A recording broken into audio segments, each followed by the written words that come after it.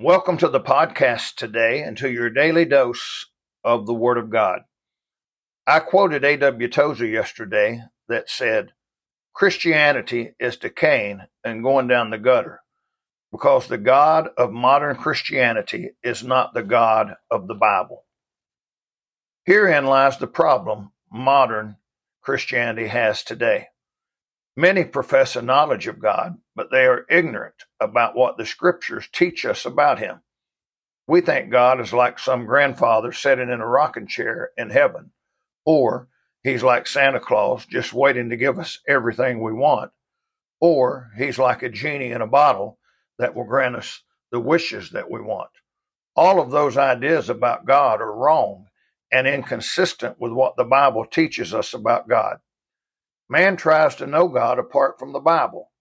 One cannot have a clear understanding of who God is if you do not know the Bible. People today have been deceived and may be following a God, little g, that is not the God of the Bible. How can one claim to follow God and yet not know him through the Holy Scriptures? It doesn't make sense, yet that is what many are doing today. That is the essence of much of liberal and modern religion in America today. Don't be deceived. Make sure you are following the God of the Bible. If you're not following the God of the Bible, then you have been deceived. I hope these podcasts will spark a hunger and thirst for you to know more about God and know him through the Bible.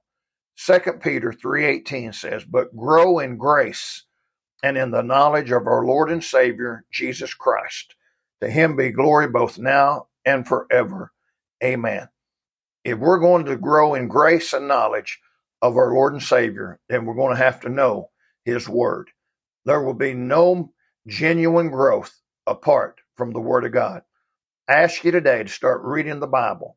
I pray that God will give you a thirst and a hunger to know him in a mighty, scriptural, powerful, and refreshing way.